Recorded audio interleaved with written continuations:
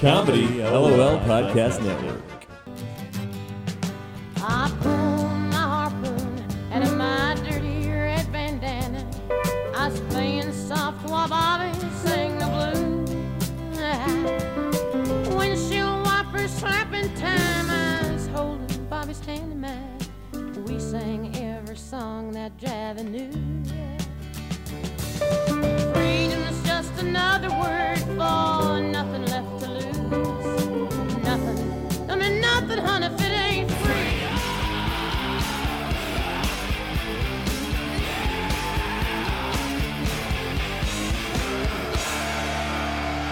Hey everybody, and welcome to the Brandon Bonanza, number 16.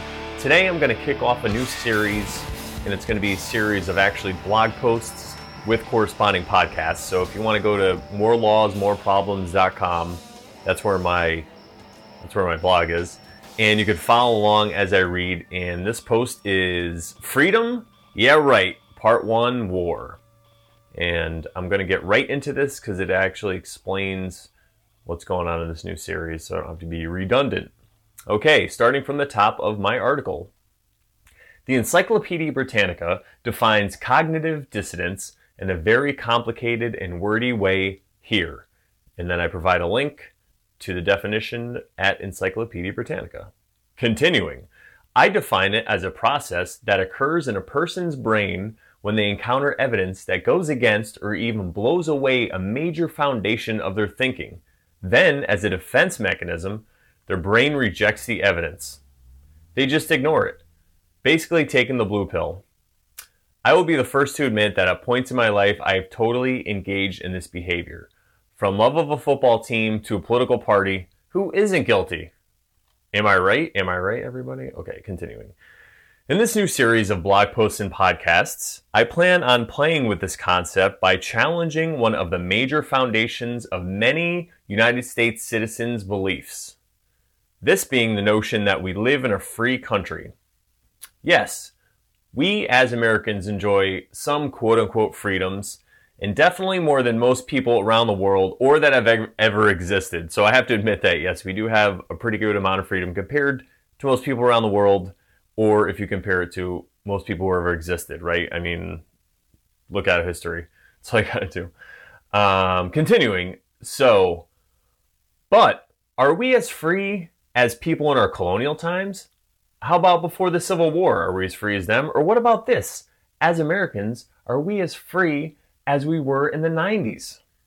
I would have to answer, not even close. And I'll tell you why. In this new series, I plan to lay out the reasons why I dare say this. And I must warn you that you'll probably encounter disturbing facts that you cannot unlearn. And then as a reader and or listener, you can decide for yourself just who exactly is engaging in cognitive dissonance. That's right, me or you. And P.S., I don't plan on getting very deep into quote-unquote conspiracy theory, although it might come off that way or might sound that way, but I plan on only presenting provable facts because, trust me, it's all you need. It's all I need. Continuing. Oh yeah, one last little thing. In my opinion, politically, both sides have had a hand in diminishing our freedoms. So I do not plan on taking sides. Ben Franklin said, "Those who would give up essential liberty to purchase a little temporary safety deserve neither liberty nor safety." And I'll add, they damn sure don't deserve to rule us. Although there are many topics I can choose to begin this series on, I believe that war is the most appropriate. Not only because I served in the United States Marine Corps, but to me, war is the worst aspect of what I can ever talk about regarding loss of freedom. What is worse than one losing their own life, especially if not lost in direct defense of one's own life, liberty, or happiness, but in defense of a warlord's poppy field in Afghanistan? War, in my opinion, is the biggest issue. And I'm going to stop really quick from reading the article just to explain that, yes, I was in the United States Marine Corps. I never saw combat. I was just I was an airplane mechanic. So, and I was in from 1994 to 1998, and I was in the Mediterranean on a carrier. Went to the Persian Gulf a little bit, but mostly stateside or in the Mediterranean area. And then as far as my stance on war, because we're going to get into this in the next paragraph. But I just want you guys to know that all this stuff I'm saying is I understand that the United States government, see, that's really who I have an issue with. They're the ones who make the orders. They're the ones who send their troops. Like, so I was in the Marine Corps, and I understand because when I was in, I didn't exactly know what was going on. I was 18 years old. So it's not like I'm blaming people in the military or hate them. Obviously, if I want them to come home and I'm preaching against war, I'm actually really on their side more because I don't want them to get hurt in what I feel are useless to our safety and freedom conflicts over there. It really seems that it's more about making people money. Anyway, so I just wanted to give you guys my stance on that. So I continue. Most people I speak with are not really in support of the quote-unquote wars that the United States finds itself currently involved in. Not placing the blame on the troops, but on the government themselves, just like I was talking about. Since this is the case, I will not make arguing why we should end these wars the focus of this article. Rather, I will focus on just how these wars are affecting the lives of average U.S. citizens and making us less free as a result, which, in my opinion, is reason enough. So even if you, like I'm assuming most people are against these wars, but even if you're not against these wars, if you think that it's correct, if I can prove to you that we're less free because of it, that fact alone is a reason why we shouldn't be engaged in these wars, in my opinion. Continuing, there are so many ways in which war has made the U.S. less free, from surplus military equipment such as armored personnel carriers and tanks that end up on our streets, to terrorist attacks and the hastily passed laws that follow. The best example that I can point to of the latter would be September 11th. Contrary to the official narrative that we were attacked because terrorists hate our freedom, Osama bin Laden himself listed reasons such as the blockade of Iraq after they expelled Saddam Hussein's forces from Kuwait. Throughout the 90s, this blockade was responsible for the mass starvation of up to 500,000 children. And then I leave a link where the Secretary of State at the time, Madeleine Albright, was in an interview in 60 minutes interview. Sorry, 60 seconds, yeah. And the person asked her if it was worth it, all the children dying. And she said, yeah, you actually click it, just watch it for yourself. Pretty disturbing stuff. I continue. All this info and brief history I'm about to share can be found in the book Fool's Errand by Scott Horton, with the footnotes to point you to the original sources, or you can just Google it. I can't say enough about Scott Horton, and he has a podcast at antiwar.com. Fool's Errand is a book that he wrote. It's really good. It's all about Afghanistan, explains it. These sources are other places too, but this is a great centralized source of all this information. Then from there, you could just check the original sources if you want, or like I said, just Google it. But check it out. Just don't take my word for it. Okay, continuing. Let's back up for a bit for some context. Here goes the super condensed version of the story. During the 80s, members of the United States government saw an opportunity to give the Soviet Union its very own Vietnam-style quagmire. Okay, guys, so you have to remember it was the United States versus the Soviet Union, and that's what all these wars, that's what Korea was supposed to be about, the spread of communism, that's what Vietnam was supposed to be about. All these little wars we were having were supposed to be about that. Now, people in the 80s, like I said, in the United States government saw an opportunity here to give the Soviet Union its own quagmire. So if you're not really familiar with a lot about the Vietnam War, basically the United States was in a situation much like we find ourselves in Iraq, or I would say more like in Afghanistan actually, where there's no clear results. We don't know what we're doing. That's why it's a quagmire. So we lost a lot of life. We lost a lot of money. We lost a lot of, the government lost a lot of trust. It was a really bad time. Massive protests on the streets, riots, people getting killed. There was National Guard sent in to colleges and they shot college kids in Ohio. It was a really crazy, crazy time. So people in the United States government saw this opportunity to say, hey, listen, we can do this to the Soviet Union in Afghanistan because they were occupying Afghanistan. So I'm going to continue basically. The Vietnam War was terrible for the United States, a giant waste of money, manpower, and above all, human life. So there were some who had the bright idea that the U.S. could fund rebel groups in Afghanistan in order to bleed the occupying Soviet empire dry in a similar way, similarly to what happened to us in Vietnam. I must point out how ironic that we are in a similar war in the very same region, which has cost us untold loss of trillions of dollars and more of that precious human life, with no real goals or gains to speak of. So that's from the article. That's exactly what I was just talking about. Anyway, this is where bin Laden enters the picture. He becomes helpful to the U.S. cause in Afghanistan against the Soviets.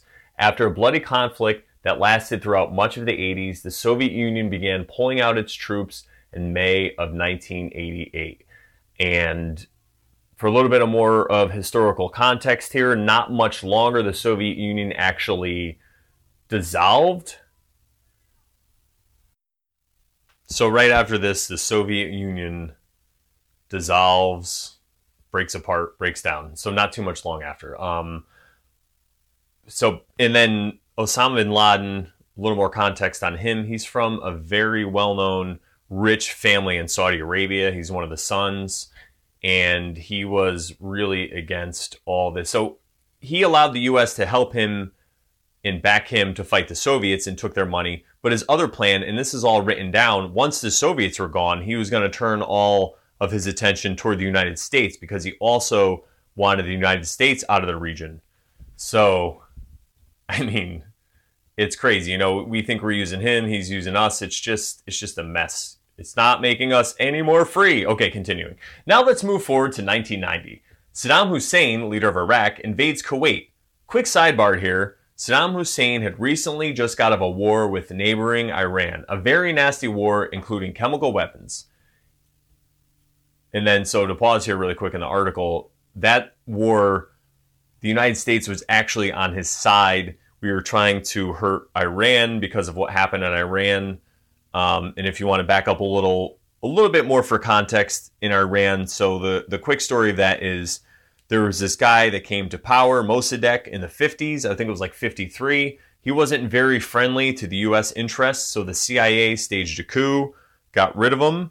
They installed the Shah, who was, think of a Shah, a title like a king, and he was our guy. He was more friendly to the United States, so they installed him. So he ruled until the 70s, the late 70s, when he was taking a lot of the United States money. He was getting a lot of military backing from us. He was basically our boy, so we're hooking him up. But the problem was people in Iran were starving in the streets, and these religious people came along called the Ayatollahs, and they were like, hey, look what's going on. You're starving. They're flying these brand new jets around. Let's revolt. And since that was going on, they listened to the craziest of the crazy religious people. So this guy, Ayatollah Khomeini, you probably heard of him, rose to power. They kicked out the Shah.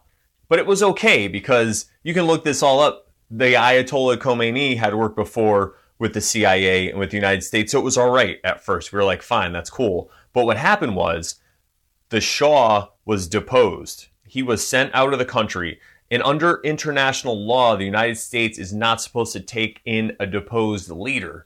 So the Rockefeller group, the senator, I think Rockefeller was buddy-buddy with them in that whole oil interest and stuff. So they took him in, claiming that he needed to see this doctor in the United States, that only this one doctor can cure him. So in Iran, the Ayatollah Khomeini did not care. As soon as we took him in, as soon as we took in the deposed Shah, they stormed our embassy in Iran, took hostages, and held those hostages until after the election of Ronald Reagan. That's a whole nother thing you could look up. It's pretty crazy. Bush made a deal with the Ayatollah. We won't even get into that. George W. Bush, that's something you could Google. Google October Surprise 1980. It was a very big surprise for Jimmy Carter. Anyway, so that's a little bit of history on that. So right after the Ayatollah released the hostages, you have the whole Iran-Contra thing going on that you're probably familiar with. And then because of this, there's tension between the Ayatollah and Saddam Hussein. And since we were trying to keep them in power and keep them checked, we were hooking up Saddam Hussein with weapons, chemical weapons, anthrax. It's all provable. This is not conspiracy stuff. This is all stuff you can just Google and look it up. It's either come out through Freedom of Information Act or was just reported on by really good people who used to report and not so much anymore. Anyway, so that was the quick sidebar, a little more than what's in the article, but hey, you're listening to the podcast, so that's what you get. Okay, so a very nasty war including chemical weapons. In this war, Kuwait was allied with Iraq and provided a bunch of loans. So what also you need to know about this is Kuwait and Iraq used to be one country, and then because of colonial stuff with Britain and oil interests and stuff, they were broken apart, and now they're two separate countries. Kuwait doesn't really have, they just kind of rely on Iraq. They don't really have a lot of military. They weren't like Iraq. They do have a lot of money, however. Okay, so very nasty war. All right, I read that. In this war, Kuwait was allied with Iraq and provided a bunch of loans. After the war, Kuwait began to demand their money, and apparently they were real dicks about it. I've only heard a couple stories about this. I'm going to continue. Even insulting Saddam publicly. To make matters worse, Kuwait was also overproducing from an oil well that it shared with Iraq, violating their agreement and basically stealing oil from Iraq. So that's what was going on. Kuwait was, from what I understand and what I read and what I've heard, Kuwait was just being, they're being real assholes. They wanted their money back. And Saddam Hussein was like, fuck you.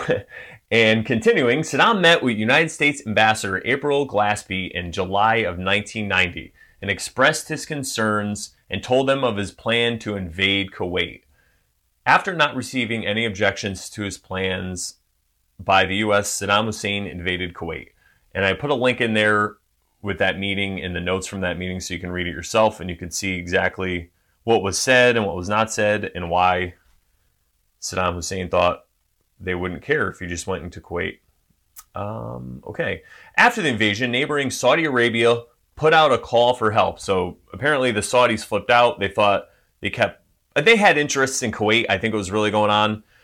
But they were just sounding the alarm saying, oh, Saddam's going to come here next. He's going to take us over. Saddam never expressed any interest. Not saying he's a good guy. He's a terrible piece of shit. All right. Just so you guys know, Bin Laden too. Terrible fucking piece of shit. I'm not trying to say, justify what they did. I'm just letting you know that this is how it happened instead of what you might have heard or what the story is, because that's what happens and history gets changed. And it wasn't that long ago, but I was alive and I remember. So you guys should know. Okay. Anyway, so yeah, read through that and you could be the judge. Continuing.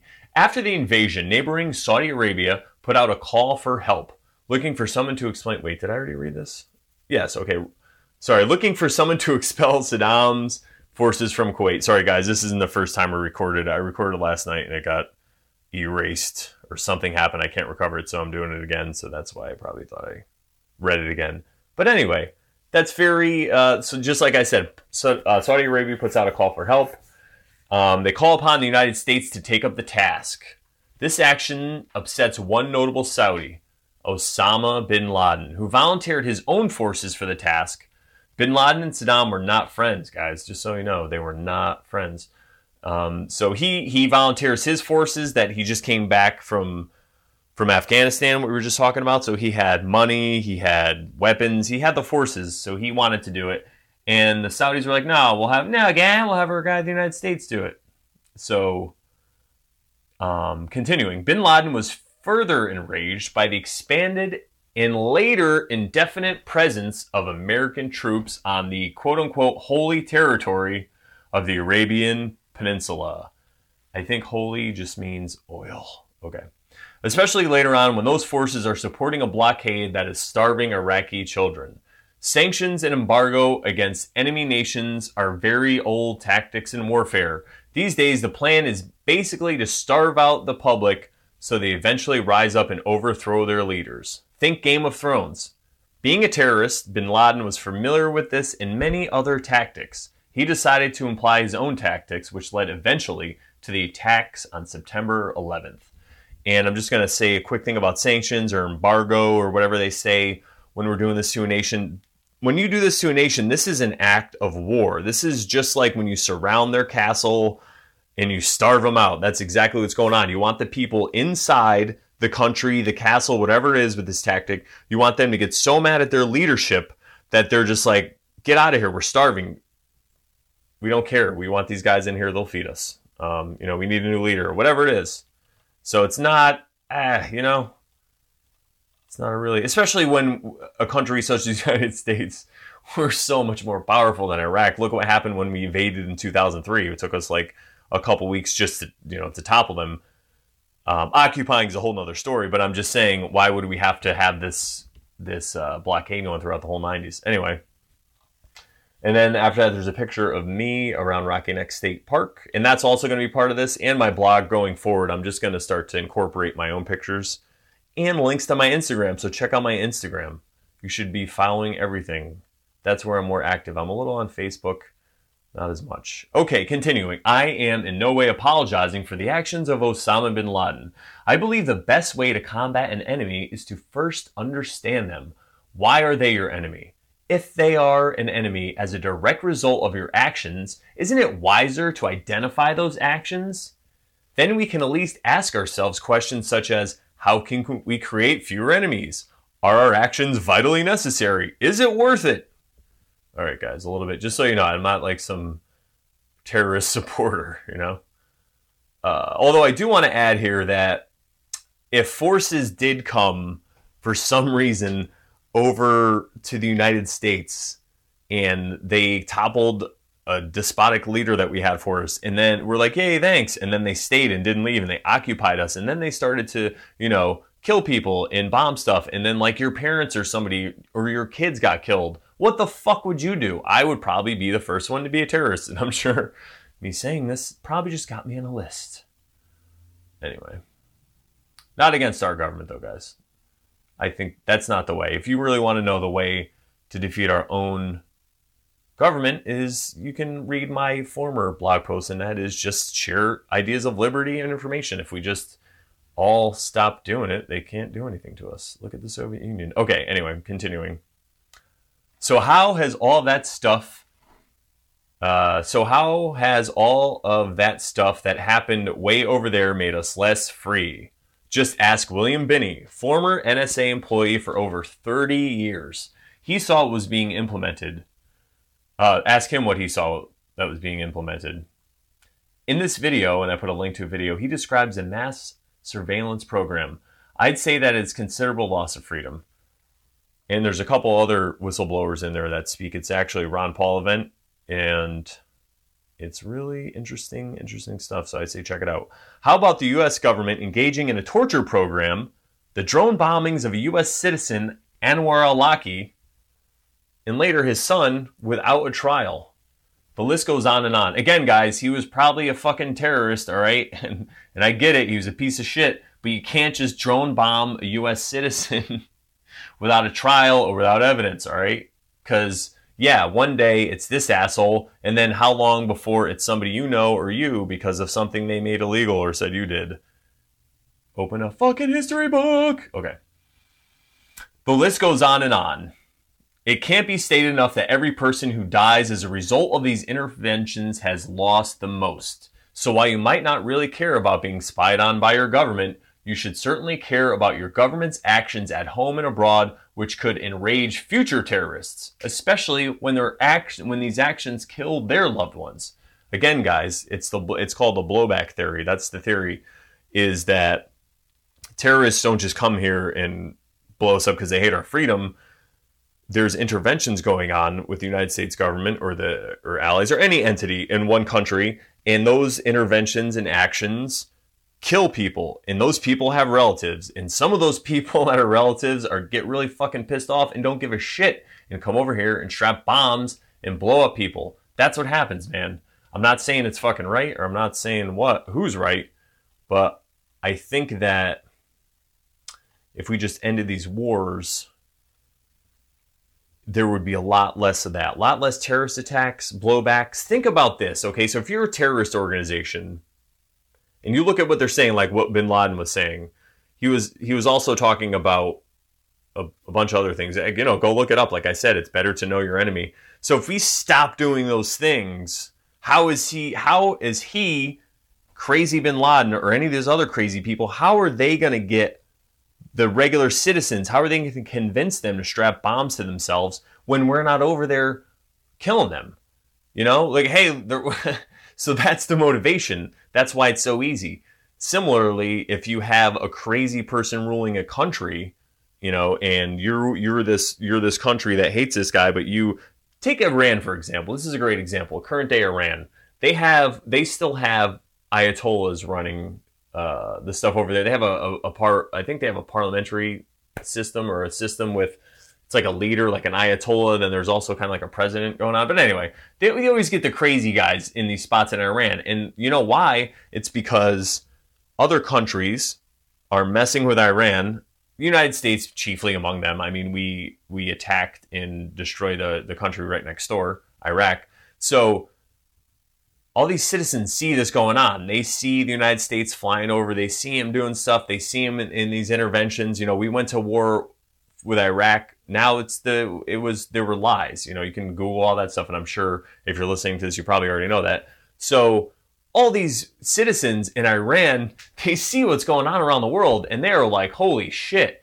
And so the crazy people in their society are like, hey, the United States, fuck them, they're the devil, look at what they're doing, you gotta follow me, because we gotta go fucking death to America and all that shit. And so they're like, oh yeah, that's great, we should do this, listen to this guy, he knows what he's talking about. So every time these crazy leaders make these predictions and say, oh, look at the United States and what they're doing, every time we do it, we just confirm what they said. So we're just making these crazy people look like they're prophets and like they should follow them. So that's another aspect of what's going on, all right? And like I said, they're just people, just like us. If it was going on here, man, you know, I'm sure if you're listening to this, you're probably one of the ones like me who'd be the first terrorists. Okay, guys, that's Brandon Bonanza episode number 16. I hope you enjoyed it. Like I said, it's the first in a series, and I'm going to cover a bunch of other topics. And just to give you guys a peek, a little bit of a preview, of a sneak peek of the other topics I'm going to be talking about. I'm going to be talking about democracy. I'm going to be talking about the media. I'm going to be talking about whistleblowers. Going to be talking about school. That's right, compulsory schooling. Maybe that's the one that I'll do next. Do you guys know where schooling came from? The current model of schools that the United States has in schooling, that was adopted from a Prussian system from the early 1800s. You should Google it. It's pretty interesting. Prussian Schule. All right, guys, thanks for listening. You could support me and help me out. You can go to comedylol.com, and from there, there's all kinds of ways to support us. You can click on the Amazon link and do all your shopping. It doesn't cost you any money. You could go to the Patreon link, and you can become a patron. You could donate $1 a month. You could donate $1 million a month, whatever you want. And you can also go to the PayPal link there and just give us money directly. Thank you, guys. I really appreciate it. Make sure you check out our other podcasts. We got Pat Oates is Sad. I'm on that one. It's not as political, and it's more dick jokes. So if you like that kind of thing, check it out. Pat Oates is Sad. Thanks, guys. Happy New Year. Comedy LOL Podcast Network.